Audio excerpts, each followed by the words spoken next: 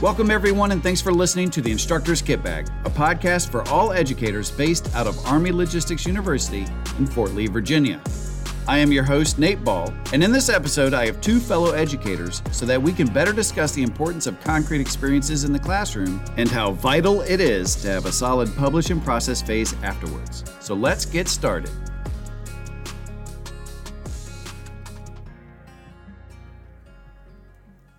Okay, so joining me now is Keith Ferguson and Mustafa Abdullah, and I just want to have you just introduce yourselves to our audience and what you do here at Army Logistics University, and then we can really get into some really good practices of concrete experience in publishing and process.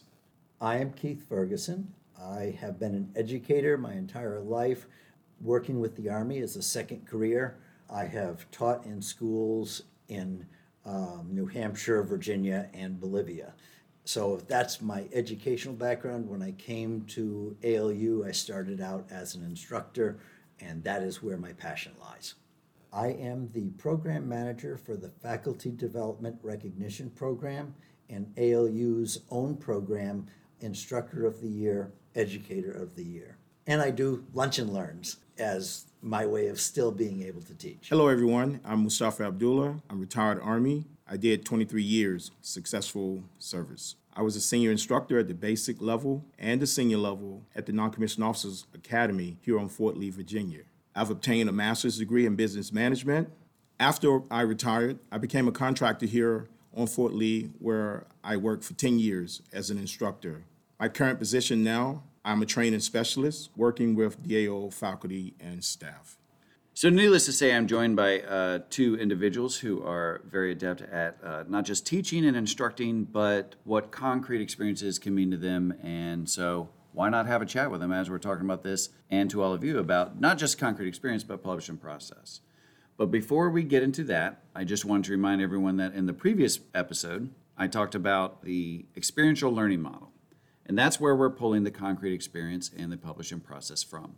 They're the first two phases of 5 total phases. It goes concrete experience, publish and process, generalize new information, develop and apply. And in the Army, what we have generally in a lesson plan is we have what's called the 5-part lesson plan. 5-part lesson plan is administration, introduction, presentation, summary, and evaluation. And within the introduction, it's actually broken sort of into 2 separate sections, a motivator and an instructional lead-in. And if you were to do a sort of comparison of between Experiential Learning Model and the 5-part lesson plan, the motivator would be more akin to a concrete experience, while the instructional lead-in is more akin to publish and process. And what we're going to do, gentlemen, is we're going to focus on concrete experience and talk a little bit about publish and process. Talk about why you think a concrete experience is so important in the classroom. I think that the concrete experience kind of sets the tone for the class in and of itself, but you're trying to get the student to be engaged right from the start, and that engaging thing is related to the actual lesson plan you're presenting. I also agree with that, but I also think that a concrete experience is something that is used to either evaluate the learner and figure out where's that gap within their learning and the lesson plan itself, so you can kind of gauge where your learners are.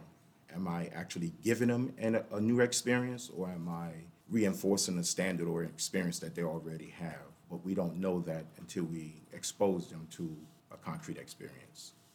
So according to just the Army Learning Model, well, specifically the Army Experiential Learning Model, the concrete experience serves as a trigger related directly to experience and knowledge, serves as a focusing mechanism for the lesson that follows and as a support for teaching new content, but it also appeals to the student's effective domain behavior of valuing. Really, that's the motivator portion of the 5-part lesson plan. As Keith, you just said, we are trying to hook them in, get them to value something they may not know. And of course, Mustafa, I think like you said, it does help as a sort of, does anybody have any experience with this? And will that affect my lessons or how I present information later?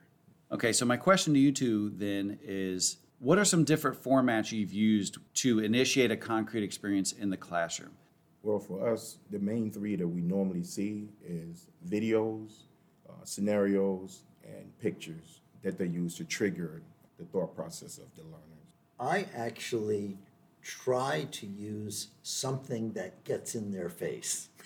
And that may not be a good technique, but that's the way that I usually do it.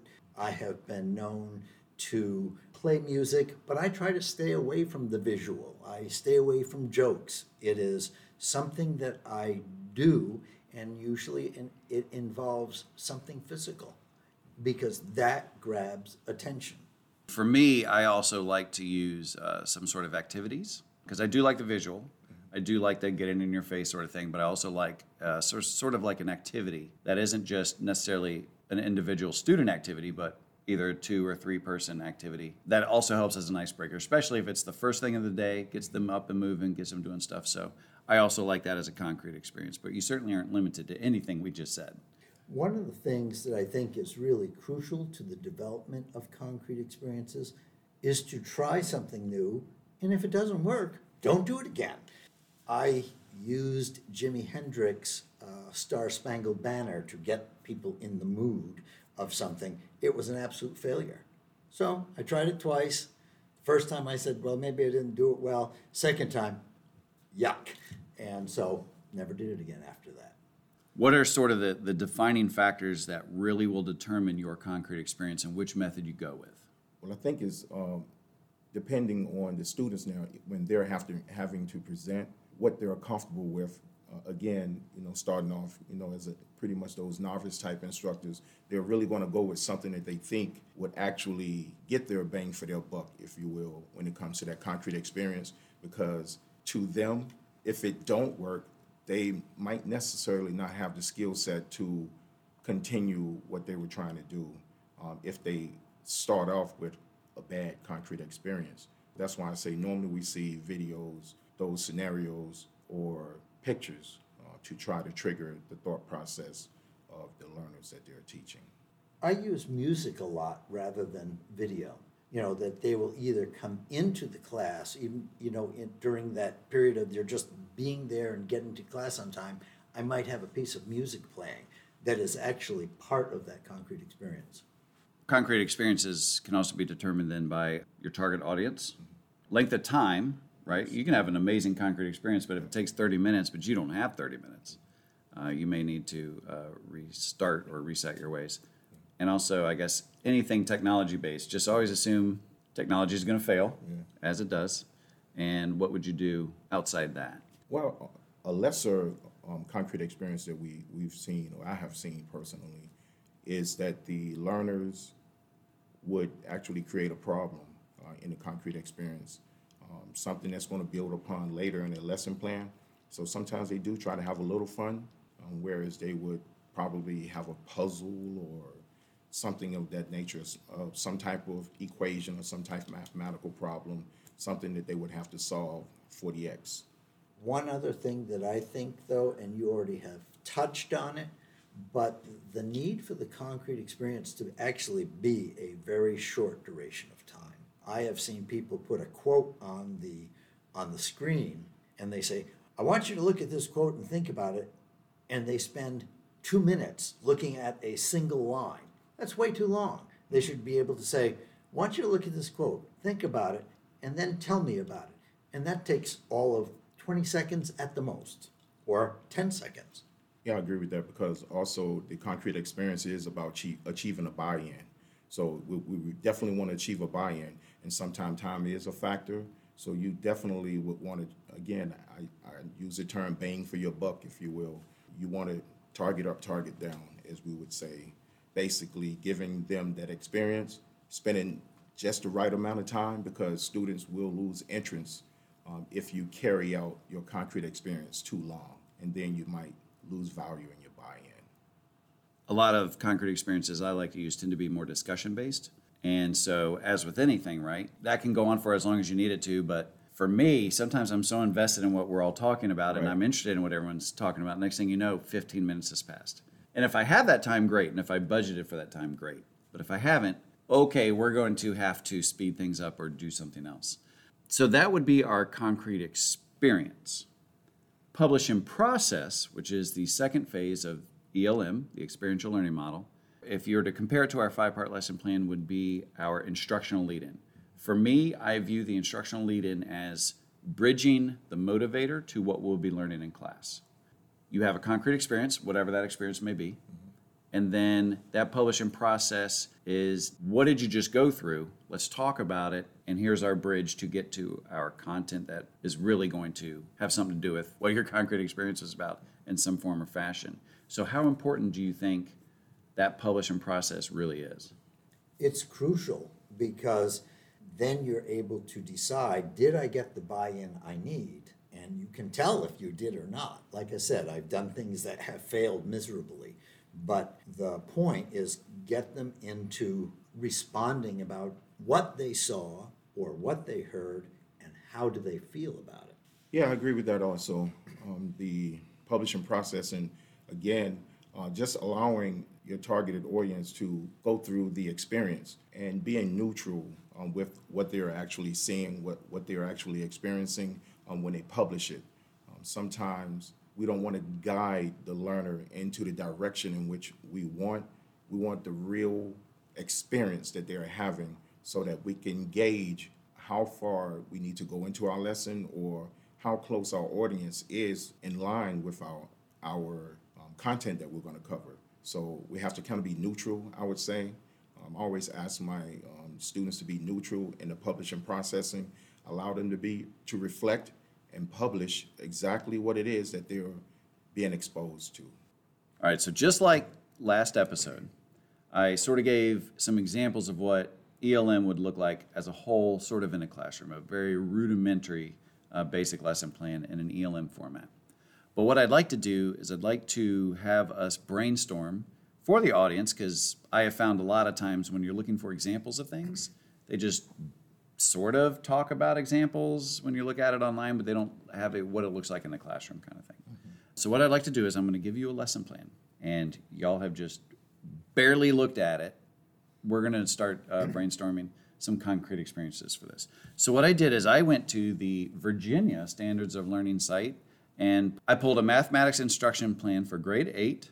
The SOL is 8.10. The student will solve area and perimeter problems, including practical problems involving composite plane figures. If my listeners haven't done 8th grade in a while, basically all it is you have a square, and if you added a rectangle to it, or if you added a triangle to it, or multiple, right? It's just basically multiple shapes and how to find areas and perimeters in that. Let's talk about some good concrete experiences to get 8th graders, mind you, because we have to think about our target audience. How would we change a concrete experience from 8th graders to now we're teaching senior leadership, Army Logistics University, soldiers, the same thing? Or would we change our concrete experience? So let's go ahead and talk about concrete experience or motivator for composite figures, area, and perimeter for 8th graders. Do you have an idea, Keith?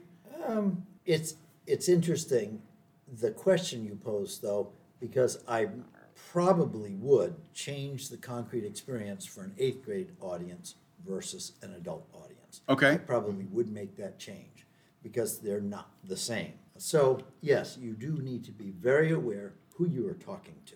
I usually take something out of my own life. I remodel and restore old houses. And so I might show them a picture and show them something that might be odd about the building or something like that, and have them say, well, what would you do here, or something like that. So something that's a weird structure portion of a house or something like that. Yes. Okay. I probably would have maybe a pic collage of different shapes on it, and then also possibly showing like different houses and how they're structured as well. It would be something I would probably try. Okay. I am going to also stick with the house theme, but because I like to do a little bit more discussion-based stuff and storytelling type things, surprise, surprise, I would talk about spite houses. And for those of you who don't know, spite houses, essentially they are houses built to spite somebody, whether it be the local government, their neighbor, or whatever. They might build a house simply to block sunlight, a view, One of my favorite examples of this it's in Alameda. It's called the Alameda Spite Housing in the San Francisco Bay Area. And basically what happened was his local government, this guy wanted to build a dream house, right, on a plot. The local government said, well, actually, we're going to take that and build a street on it. And his next door neighbor was cool with it. He wasn't cool with it, obviously, right? He's given up most of his land. And the neighbor was pretty much a jerk about it. So what he did is he only had a little sliver of land. So he built a house which was 20 feet high, enough to block upper level windows of the next house. It was 54 feet long, but it was 10 feet wide. So this is a livable house, but it's 10 feet wide. And so he took these composite shapes in areas of whatever parcel of land he had left, and because his neighbor was such a jerk about it as well, he decided to build a house that pretty much ruins the view of that entire section of his neighbor's house. You can't see anything but the house next to him, which is, maybe 5 feet distance between the two. So I would probably talk about spite houses, because it's 8th graders, right? Just like social media and everything going on now, people like spite. We like to see how somebody's being a jerk or how you deal with what you may think is a jerk. So that's how I would go with 8th graders. But okay, let's talk about then if it was senior leadership, like here at Army Logistics University, would your concrete experience change?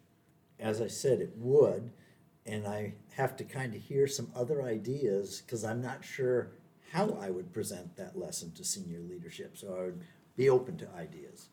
I would probably try to create possibly a scenario just enough to probably capture the mindsets of different people in the targeted audience, and see if anybody can catch on. And if they're thinking from a group perspective, then possibly somebody's aha moment might kind of gravitate to that next person and try to achieve a buy-in that way.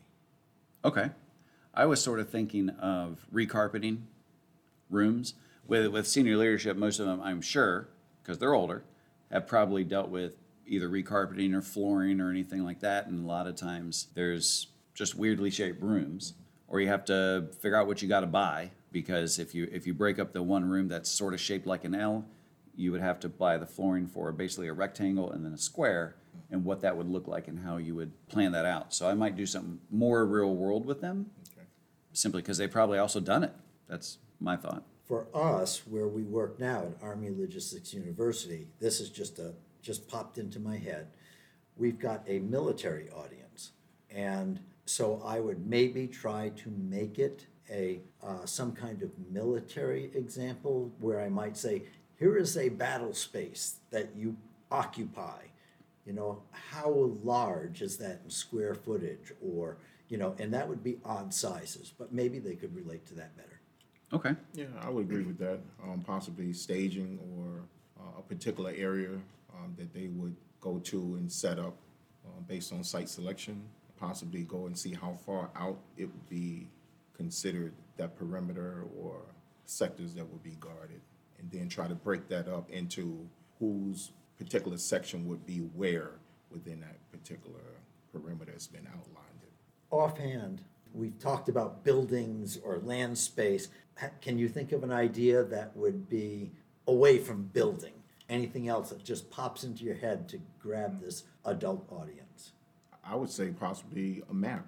Also, just something of a picture, where you can see the map itself and the particular areas that are scoped out, depending on those areas or that we would be, as far as military, be accessing or using, where you can see a bigger picture. And normally maps already have things sectioned off, and so you would get your shapes and irregular shapes and things of that nature as well from that. Or maybe like even just a plot of land that you have to mow. Mm-hmm. How much would you have to mow based on this, and how much, if you were to charge X amount of money for X amount of area or whatever, what would it be for these different weird sort of composite shapes? How would you break that up? That's a really great one. Yeah, that's a good one. I hadn't thought of that at Oh, all. well, thanks. I appreciate it. I think it's really good to brainstorm ideas with people because you may see something you've never seen before or never considered and go, that might work. Right. And I'm sure anybody listening to this has probably already thought of several ideas and we're like, why aren't they talking about this? This is an easy one. And that's great. And that's why you talk to other people, because people obviously think differently from one another. And it is so very important because it definitely can breathe life into a lesson that you may have taught over and over and over again. and you're getting a bit bored, people know when you're getting bored, when you're going through the same motions, you have the same jokes. Like that happens to me. I would have the same jokes when presenting some lessons before. And yes, it's a new audience, but it's still the same joke. And so, if something doesn't work repeatedly, just try something different. Or just, it definitely for me, injects a little bit of new life into things. All right, well, thank you, gentlemen. I appreciate it. Keith Ferguson and Mustafa Abdullah here at Army Logistics University. We have been talking about concrete experience and, of course, the publish and process phases of the experiential learning model. No, I just want to thank you for the opportunity to share with the audience and to even share just ideas with you guys in a real way. I also want to thank you as well for allowing me the opportunity to be a part of this. All right, I think then we'll just wrap up. Done and dusted. We'll pat ourselves on the back, high fives all around. And for our listeners and fellow educators, concrete experience for us is extremely important. Please put the time into it. Please be purposeful with it. If you can, get those students engaged, because the concrete experience is a student-centric phase of ELM. If you're still having issues with it, or you're just not, some people they know how to adapt things, but not necessarily the creation portion. Talk with your fellow educators. See if they've got something in their brain spaces. That's it. We'll wrap up this episode. Thank you for listening to the Instructor's Kit Bag. Never stop learning, never stop teaching, and never stop learning how to teach.